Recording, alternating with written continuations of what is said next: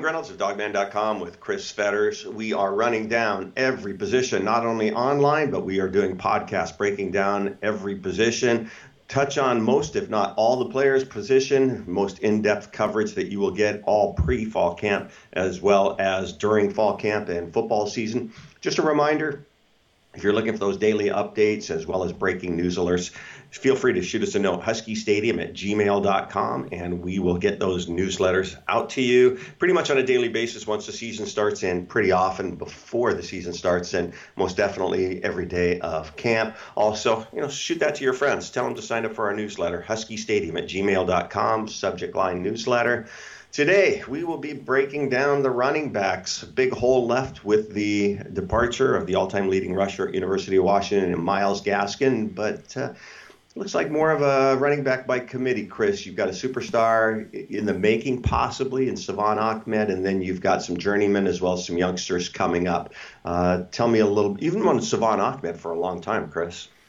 I have known Salvon. I've known Salvon since he was a ninth grader at Juanita High School, and it's great to see him, kind of really fulfill his potential as a player. Just real quick, go back to ninth grade. Your first time you saw him. Tell people what you saw, what you remember the first time you laid eyes on Salvon as a ninth grader. Well, we were at a Barton camp at Interlake High School, and you could tell a kid that was physically bigger than his peers.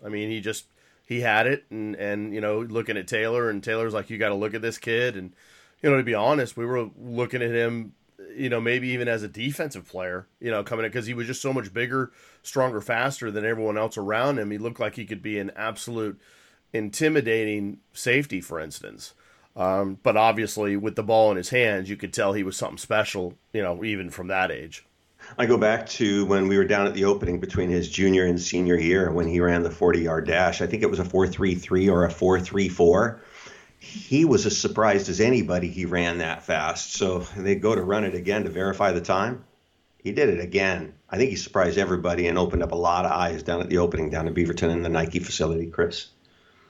Well, I'm sure he did. If he was just as surprised, I think one of the things of this last year, Kim, that I'm going to really miss is the back and forth between Salvon and Myles in terms of who was the fastest guy and the mythology behind that, and terms of how they had races on their own, and they had races at midnight, and they had races in the dark, and they had races left, right, and center to figure out who was the fastest guy. I tend to think that Salvon may be like just, I don't know, like a toenail faster than Myles, but they're both, again, you're talking about two very, very similar kids. Salvon might be about an inch taller, but they're both about the same size in terms of weight, body build, the whole bit. So I know a lot of people probably expect that Salvon can be the next Myles Gaskin. We'll see. He just hasn't had that opportunity yet. Can he be that everyday guy? I think that's obviously a huge question that has to be answered starting this fall. Myles was real successful running through the tackles. I just don't see Salvon as that kind of guy. I think he's, got, one gear, kind of wait a little bit like Myles, maybe a little bit of patience and then just shoot the gap. But I don't think he has the wiggle, which isn't necessarily bad. That's just the way he is. But do you see him as a guy who can, carry the rock 20, 25 times a game with half of those going between the tackles? Well, I don't know. Again, you look at the end of the Washington State game, for instance, him and Myles basically just they ended that game by just running the ball, and you could see him as an every down guy, but he did most of his damage by bouncing that ball outside. So who knows if he can be an every down back in that way, and who knows if you have to prove yourself being an every down back by having to run the ball between the tackles like he did, because sometimes you get those kick out blocks and you start something around the left guard or tackle, but then if you can push it outside, that works just as well. That can be just as effective, and the yards count just as much. Yeah, he is that guy on the offense that the defensive coordinators on the other side of the ball are game planning again. They can line Salvon up in the backfield. They can line him up in the slot. They can put him out wide. They can put him in motion. He can do the fly sweep. So he's all over the place, and he's been pretty good actually in catching balls out of the backfield. Yeah, he is, and there's no doubt they've got a few guys that can do that for sure. Kamari Pleasant was a guy that could do that. McGrew obviously showed that he could do that last year as well. I'll be very curious what Cameron Davis can do down the road. You're looking at a kid that's 6'1", 6'2", who can catch balls as well. Don't know about Richard Newton as much, but I'm sure we'll find out as well. But one of the things that really stuck out to me in terms of looking at the roster, Kim, and especially what we saw in spring, is just how much bigger the running back group has gotten over last year. Last year, right, they just didn't have the size. This year, they have 3 guys that are over 205 pounds. And I think that's something that you'll really see this fall in terms of maybe trying to find a guy that can, wedge it up in there and try to move some would-be tacklers. And I think one of the keys, for Savon, if he really does want to get that 25 carries per game, he's going to have to be on the field quite a bit. And in Myles Gaskin, they not only lost the running ability, Myles was one of the best pass protection blockers that they had in the backfield. Is Savon going to be? We'll get to some of the other guys later, but in order for Savon to really see the field, that's something that he really needs to pick up on. Well, that's true. I mean, Keith Boniface needs the one thing he wants is he wants an all-around running back. I mean, the fact that Myles Gaskin was 193, 195 pounds didn't matter. He needed to prove himself in pass protection, and he did that and was clearly the best pass protector of that running back room last year. I think Savon can be one of those guys as well. I think Sean McGrew, even though he's 185 pounds, has shown that he can stick his nose in there as well. And then you've got all those bigger guys, too. So I think pass protection probably is in pretty good hands this year. I don't think it should take away from anybody getting reps, but one of the things that I think Keith Boniface, Kim, I think one of the things he doesn't get enough credit for is his ability to rotate those guys to keep them fresh, to keep them healthy, but also, his job in terms of finding the hot hand. And you talk about Savon getting 20, 25 carries a game. If he's running the ball that well and that effectively, Keith Boniface isn't going to care if he gets 20 to 25 carries a game, because if he's the best option and he's the best way of keeping the chains moving and scoring points, that's the way they're going to go. 4th year in the program, Sean McGrew. We saw little glimpses of it last year. We saw him see the field more. We saw him in important situations, especially down by the goal line. He's not the biggest guy. They list him at 5'8". If he's 5'8", I'm 5'11". But Sean McGrew, we saw glimpses of it. Is this a year that we really see what a guy like Sean McGrew can do? Well, you're going to have to in a lot of ways because he's going to be counted on a lot more than last year. But we did see it. We saw it a little bit against Oregon at the end of that game. We saw it at Cal, saw it at some other places, on the road, which is good to see because, in those kind of situations, for him to step up and show that he can be counted on, that's a good sign. But I love the way that McGrew runs behind his pads, runs behind blockers, can hide, and then, to be honest, if we're looking for that in between the tackles kind of guy, yeah, he's not the biggest guy. But when he can play in the trash like that and then all of a sudden dart outside before guys even see him, that's a huge bonus.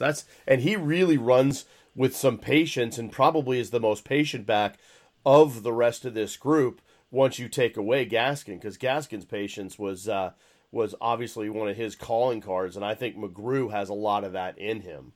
Introducing the Two-Way V4, where groundbreaking fuel cell technology meets fresh foam cushioning for the ultimate performance. With Fuel Cell, each step feels explosive, delivering unparalleled energy return. Paired with fresh foam, experience maximum comfort throughout the game. Its lightweight textile upper offers support and breathability without sacrificing agility. Whether you're hitting the clutch shot or locking down the opposition, the Two-Way V4 gives you the tools to play at a high level. Learn more and purchase the Two-Way for yourself at newbalance.com. Yeah, and he's not the biggest guy, and he tends to hide, kind of like a Jacquizz Rodgers or a J.J. Taylor down at Arizona. He's able to get his pads down a little bit, and when you're 6'5", and you've got to reach down that low and find that guy, it's not easy. So this could be the year that we really start seeing something out of Sean McGrew, and he's probably one of the guys I'm most excited to see. But, when we went when we went into spring ball, we expected to see a lot of Sean McGrew and Kamari Pleasant. I didn't see as much out of Kamari Pleasant as I thought I would. Well, I mean, he was there and he did everything else. And I think one of the things is, here's a kid who gained basically 10 pounds in the offseason. He's 215 pounds now. And we know that when Washington signed him, he had originally committed to Arizona State as more of an offensive athlete, a guy that was going to be asked to catch the ball as much as he was running and those kinds of things. So, here's a guy that offers up a lot of versatility. Sure, I think of all the players in that running back room right now, he might have more to prove than anybody because he's shown that when he does have the ball in his hands, he has that kind of herky-jerky style. Now, if he can play behind his pads and do those kinds of things and show that he can, catch some swing passes and some passes in the flat, he's got a chance to be really, really, really good because, he's been very productive in the carries that he has gotten, Kim. I mean, he's averaging over 5 yards a carry, for instance. So he's been productive when he's had the ball. I just see him as a guy this year that's going to get some carries, but I also see him as being a very, very important guy on special teams as well. Yeah, special teams too. And again, if you want to talk about your point about pass protection, for instance, again, at 215 pounds, being able to handle some of those bigger guys on the edge, there's a guy that can come in and help pass protect and be a guy that can stick his nose in and get the job done. So, also third down, short yardage, goal line. There's a lot of different situations where a guy like Kamari Pleasant at his size that he is now can do some things, whereas maybe a year ago it was more of a borderline type situation. I think the extra 10 pounds could really, really help him this fall. And he's a guy that, Kamari really needs to step it up because if he doesn't, he's got a guy right on his heels looking for playing time. And when we saw Richard Newton come in for spring ball, I think everybody there that hadn't seen him for a while did a double take. He's put on some weight. He looks fantastic. He was wearing number 22. I know he's changed numbers, but boy, Richard Newton sure looks the part. And if Kamari Pleasant doesn't produce, Richard Newton's right there. He is, and again, he's an X factor because we haven't seen him. Obviously, he redshirted last year.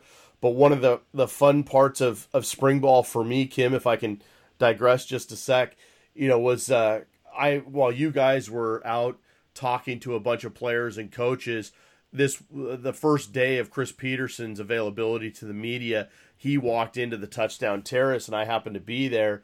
And he goes, well, Chris, if you have a question for me, now's the time to get it because you're all by yourself and you don't have the other media guys around. And actually, the first thought that popped into my head was, Coach, when you saw number 22 out there, did you think that was Lavon Coleman? And he looked at me and he goes, yeah, absolutely. Because when you look at Richard Newton now, Kim, he looked exactly like Lavon Coleman. He is huge. And they list him at 6 foot, 213 pounds. I think he's got more in him. He looked great in terms of running with the ball. He certainly is going to, be one of those guys first coming off the bus that's going to look fantastic too. But can his game match his physique, match his athleticism, match everything else that he's got going for him physically? It's certainly one of the big questions this fall, and we're going to find out. Cameron Davis is the incoming freshman. We probably will see a little bit of him. I don't expect him to get a lot of reps during fall ball. They've got to get the other guys up to speed. But nice pickup freshman. I expect him to redshirt as well this year, Chris. Yeah, and again, by losing Jamin Patu, the O'Day walk-on, who's now in the transfer portal, there's an opportunity for him to get some valuable turns and reps on the service teams. And so, yeah, you fully expect a guy like that to redshirt. He's 6'2", listed at 6'2", 187 pounds. They haven't had a running back him that big since like Dwayne Washington, for instance, who really was a converted receiver. So what's going to be his forte? Is he going to be a guy at 6'2"? Can he go out and catch passes the way Dwayne Washington could? It's going to be interesting to see what happens. I did actually try to take a look at his high school huddle film yesterday, just because I wanted to familiarize myself again with his strengths and weaknesses. And man, he is quick for his size. He's sneaky fast. He can get out of the edge quick, but he also, again, with his size, he can run behind the tackles. But he can also, play a little bit leaner and a little bit lower than maybe what his frame suggests. He plays with great lean, and he looks like a natural running back, and you don't see too many guys at 6'2" that are like that. So his future is really promising, but his future isn't necessarily right now. It's going to start next spring. One of the indicators of the health of a program is to take a look at the walk-ons and the quality of the walk-ons. Malik Braxton is a good indicator of a quality walk-on. Absolutely. And, senior guy and, guy came from Western Oregon is, I'm sure he's on track to graduate. So that's super important, making sure he gets his degree. And then on top of it, you're looking at another guy who's steadily gained weight, steadily got bigger, faster, stronger. He's over 205 pounds now. He's been in the program long enough that he's going to add a little bit of savvy, a little bit of veteran leadership. And again, not a guy that's gotten a ton of carries, but it's good to have another kind of old head in that room with a guy like Salvon Ahmed, and then obviously McGrew and Pleasant, the other juniors. So even though they lose a really experienced 4-year starter, Myles Gaskin, to have 4 upperclassmen that are still part of the 2019 running back room is a fantastic testament, like you said, to a program that's very healthy, that's turning guys over, but is bringing guys in on a regular basis. And not only are they bringing them in, but they're keeping them there. They don't have a lot of attrition there. There's no real roster turnover. They did lose Jamin Patu, but again, a walk-on after 1 year. They can absorb a loss like that.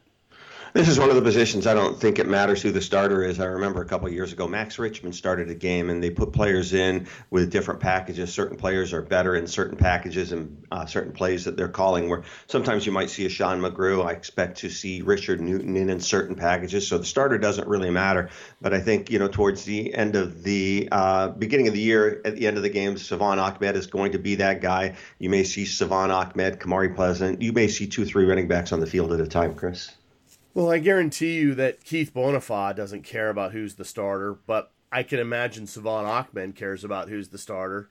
I guarantee you, all the rest of those guys are going to care who's the starter, because that's more than symbolic.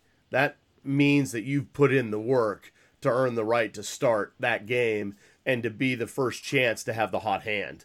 And again, Salvon Ahmed, I don't know if he considers himself the next Myles Gaskin, or if he wants to even be compared to Myles in that way.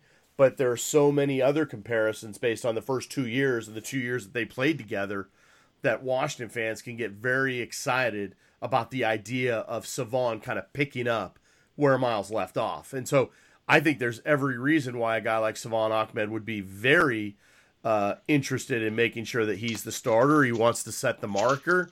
He wants to do all those things that kind of show that he can carry the ball 20 to 25 times a game if needed. I mean, they need that kind of running back, whether or not they can reproduce it and reproduce Myles Gaskin's numbers, for instance, because obviously that's the biggest thing they have to do. We have not yet received the fall practice schedule. We are expecting, just from experience in doing this a while, kind of expecting it right around August 2nd. We're anticipating being the first day of fall practice. So maybe even the third, and having didn't we the last couple of years, haven't we got Chris Peterson the day before practice begins? Sometimes, yeah. Sometimes we have. Sometimes we've gotten him day of. It depends. I'll be down at Media Day on Wednesday, heading down Tuesday to hit Pac-12 Media Day, maybe get some indications. And you know us, we'll get that information out to you as soon as we can. Just a reminder, if you're looking for those daily updates as well as breaking news alert, just shoot us a note, huskystadium@gmail.com, subject line newsletter. Football is in the air. Fall camp is coming up, and nobody will be covering it better than the guys from Dogman.com. I'm Kim Grinolds, along with Chris Fetters. Go Dogs.